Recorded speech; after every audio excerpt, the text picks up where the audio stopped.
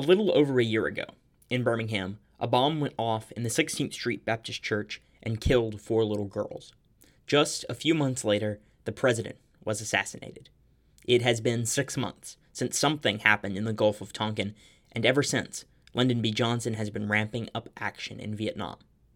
18 days ago, on the 1st of February in Selma, Alabama, Martin Luther King Jr. and hundreds of other black Alabamians were arrested for attempting to register to vote by order of Dallas County Sheriff Jim Clark. Remember that name, it will be important later.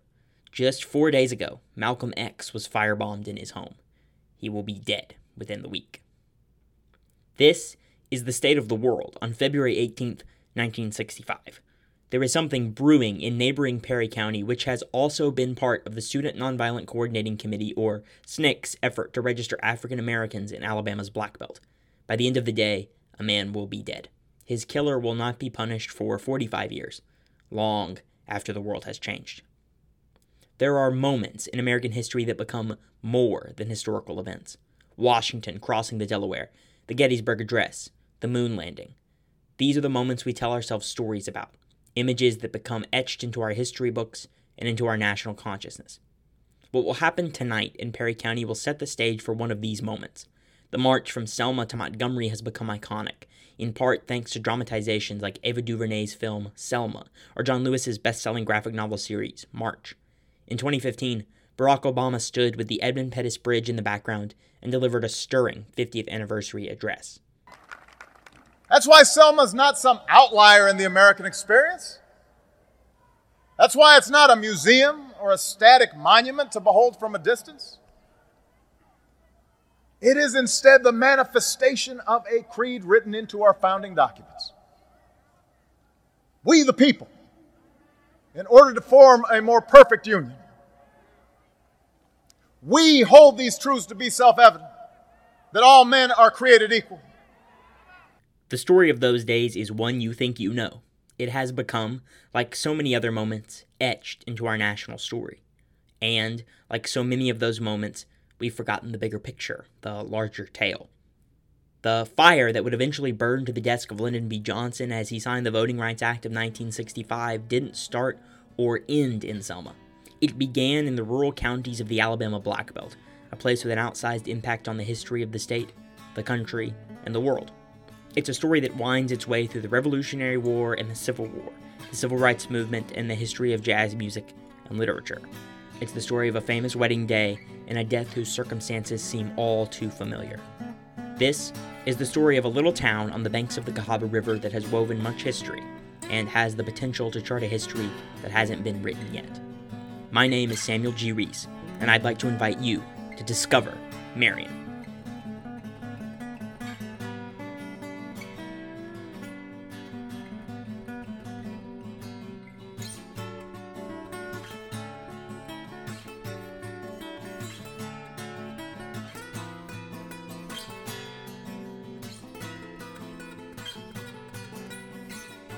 We're at the Zion United Methodist Church, right? Yeah. Okay, so it says. Yeah. Awesome. So this is where I'm trying to get a sense of like where we are. So the meeting was this was a meeting place. Mm-hmm. And right across the street right there, James Orange led students from Lincoln High, and they were standing at the courthouse, I think along the right side of the courthouse. Mm-hmm. So like just out of view from where we're standing would have been the colored entrance to the courthouse. Yeah. So they would have been lining up there to register, and so a bunch of students were protesting here and singing. And then they all got arrested, and then that was the night that the big meeting happened here. So if you can imagine, what I was reading was that, so we're standing here, and this is a street corner. The police cars and state troopers were making we're just looping around the courthouse all day. Over 50 years ago, this church was used as a meeting place for the Perry County Civic League, led by Albert Turner, who had been advocating and demonstrating for civil rights for several years. His early efforts to register Alabama's Black Belt region had created an infrastructure groups like SNCC could use to organize. Today, he is honored with a monument outside this church, and in building and street names throughout Marion and the Black Belt. He is recognized by many as a foot soldier of the movement, working for change on a local scale that allowed a national movement to take hold. In early February 1965, just 2 days after Martin Luther King Jr. and a host of African Americans attempting to vote had been arrested in Dallas County, Reverend James Orange had led a student protest in Marion, with similar results. James Orange was only 22, but he was a man of stature and heft, and he commanded a room. When told by police to stop singing freedom songs outside the county jail, which is located in downtown Marion, he told the crowd to sing another, and along with the students was promptly arrested. Adults protesting the treatment of their children were also arrested. After release, Orange didn't stop. On Monday, February 15th, students stood outside the courthouse, a gleaming white structure that stands in the middle of the square, in support of adults attempting to register inside. It was here, on the courthouse steps, that Martin Luther King Jr. arrived, not for the first time in Marion, to congratulate and support the marchers. His arrival had raised tensions in Perry County. There was growing economic pressure on workers in the Black Belt not to be involved with the movement, as SNCC and the PCCL pushed for a national moment of reckoning to happen in the Black Belt. On February 18th, a Thursday morning, George Wallace had deployed state troopers to Marion. In their cars hung copious amounts of uniforms, a sign that local whites would be deputized, or at least disguised, as state troopers in response to protest. Something would happen that night. You could feel it in the air.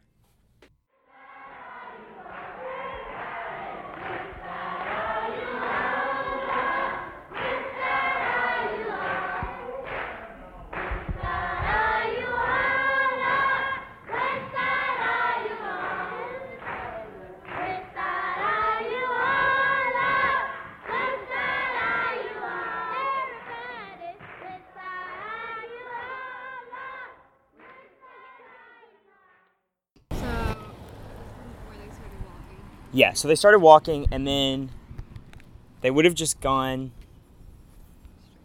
when you come out of the church, you just turn right and go straight, and follow. Post office. Yeah, past the post office. And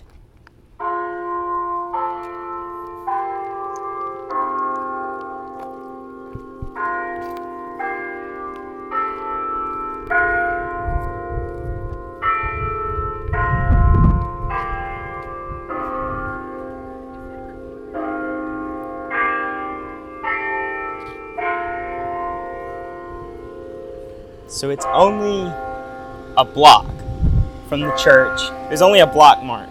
Yeah. Which is like really small if you think about it. Like it's very short. We're 3/4 of the way there at the moment. So, and all of this was here at the time. The post office and then the funeral home was here. Albert Turner and James Orange are not the only activists to come from Marion. In fact, Martin Luther King was familiar with the little town. After all, his wife had been born there, and they had been married on her front lawn. We went and visited her childhood home, a few miles outside of Marion. Okay, so we're here. It's like white and it's got a brick porch. And I don't know, is that an awning? Yeah. A white awning. Yeah. It's like a one level. Lots of bushes in the front. Yeah, there's a store next to it, or what used to be a store. And this would have been like where we're standing right now, I think would have been where Martin Luther King and Coretta Scott King got married. Oh, cute. And you can You can tell a little bit from the way it's built, like those bricks back there in the back match these bricks on the store, and then like the bars on the window and the designs in that, they match. Oh yeah.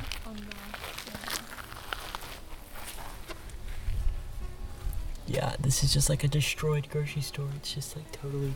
Someone must come by and take care of the grass at least, because it looks freshly cut.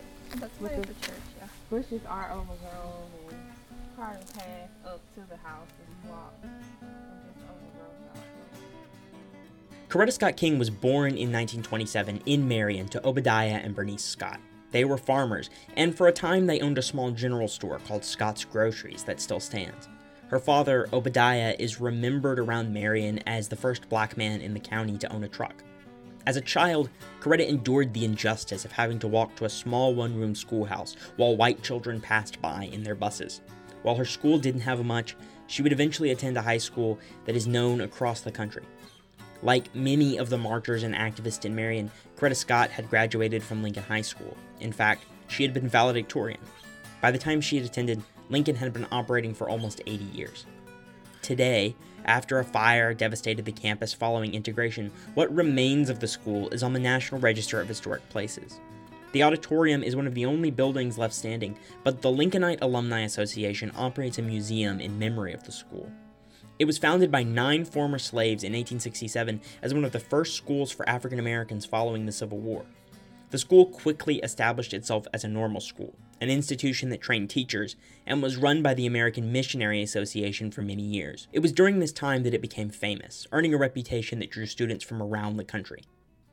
In 1887, the normal school component of Lincoln was moved to Montgomery and became Alabama State University.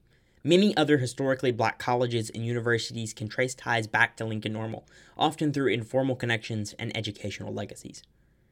By 1902, possible arson had devastated the school, and Principal Mary Elizabeth Phillips stepped in, working to restore Lincoln to its former status.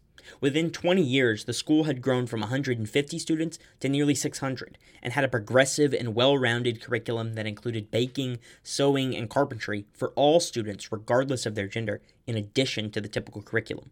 As time went on, Perry County became more involved with the school's operation, and by 1943, the first black principal, Ernest Smith, was named, and all white teachers were let go.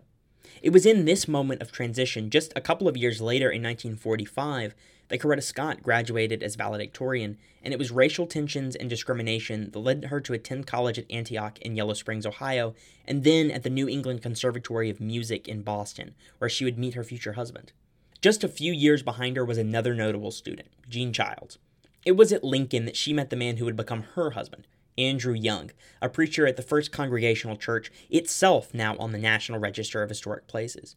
It had been founded along with Lincoln Normal and had long-standing ties with the school. Andrew and Jean Young would go on to be advocates for civil rights and for children, and she would become the First Lady of Atlanta in 1981. She wasn't the first in her family to be an advocate in Marion, however. Her mother, Adela Joan Childs, was the first black woman to serve on the Marion City Council and received the Unsung Heroes Award from NASA in memory of the passage of the Civil Rights Act of 1964. Her house still stands today in Marion, and her gravesite is also here, as well as a place of honor in the Alabama Women's Hall of Fame. The Smith Building Art Gallery in downtown Marion is currently housing an exhibit featuring photos from the University of Alabama archives of Lincoln Normal. It's here you can see the school as it was in the early 1900s, alive and buzzing with energy. It's no wonder that thousands of African American academics proudly trace their PhD family trees to Lincoln Normal, and no wonder why there are alumni associations across the country that continue to celebrate the time that was spent there. The Smith Building is right across the street from the county courthouse, and if you had been standing in front of it on February 18th, 1965, you would have seen the chaos of that day clearly. You would have seen James Orange leading another protest, standing with students around the Perry County Courthouse, once again singing freedom songs. Within the hour, he is arrested, and SNCC advocates rush from Selma to Marion. Tonight, there will be a meeting at Zion Methodist and a march to protest the arrest. People have begun to gather, as have men in police uniforms. 2 days earlier, there had been a confrontation in Selma. C.T. Vivian had led similar protests to the one currently going on in Marion. He had been attacked, had been beaten by Dallas County Sheriff Jim Clark on the steps of the Dallas County Courthouse. And there, on national television, he had said something that would become a watershed moment in the civil rights movement. This courthouse does not belong to Sheriff Clark. This courthouse belongs to the people of Dallas County, and these are the people of Dallas County, and they have come to register. And you know this within your own heart, Sheriff Clark. You're not as evil a man as you act. You know in your heart what is right. You just refuse to do it because you want these people behind you. And as sheriff of this county, if you're deeply concerned, you will go call the register rather than keep people from standing inside. What you're really trying to do is intimidate these people, and by making them stand in the race, keep them from registering to vote. And this is a kind of violation of the Constitution, the violation of the court order, the violation of decent citizenship. You can turn your back on me, but you cannot turn your back upon the idea of justice. You can turn your back now and you can keep the club in your hand, but you cannot beat down justice. And we will register to vote because as citizens of these United States, we have the right to do it. Tonight, C.T. Vivian will be a featured speaker at the meeting in Marion. Tonight, Sheriff Jim Clark will be there as well, wielding his cattle prod outside of his jurisdiction. A young man named Jimmy Lee Jackson and his family will be there too. That's next time on Discover Marion.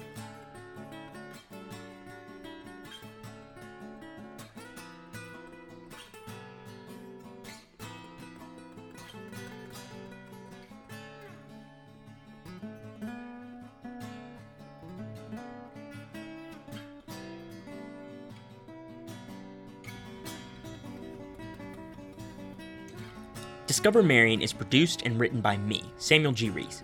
The voices you heard belong to Hannah Woodard, Katie Eves, and Nicole Gardner.